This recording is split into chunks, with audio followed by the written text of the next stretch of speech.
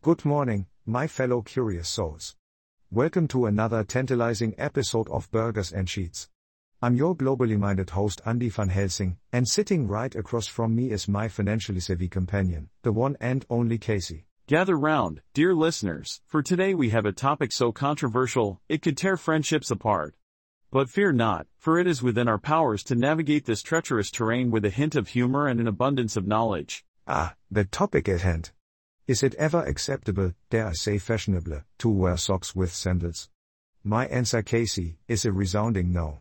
It is an unspoken rule, etched into the very fabric of social convention. But Andy, my dear friend, why should we be slaves to societal norms?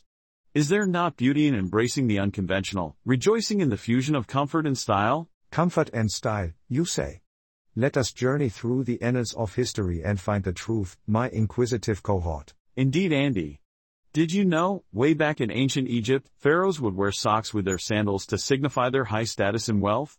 It was a symbol of their regal stature. Fascinating, Casey. Who would have thought that the humble sock could hold such significance? But times have changed, my friend.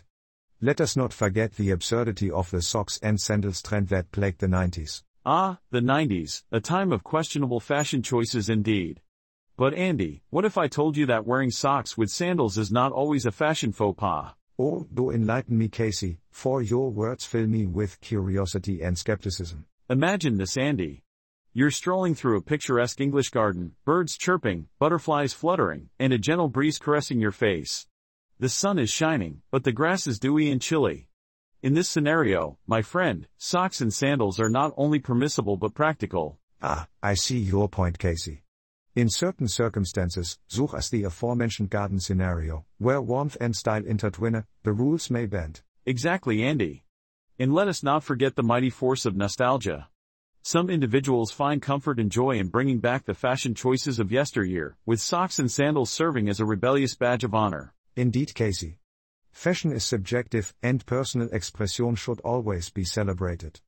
We live in an ever-evolving world where rules are meant to be challenged. Well said, Andy. And with that, we conclude this riveting debate on the merits of socks and sandals.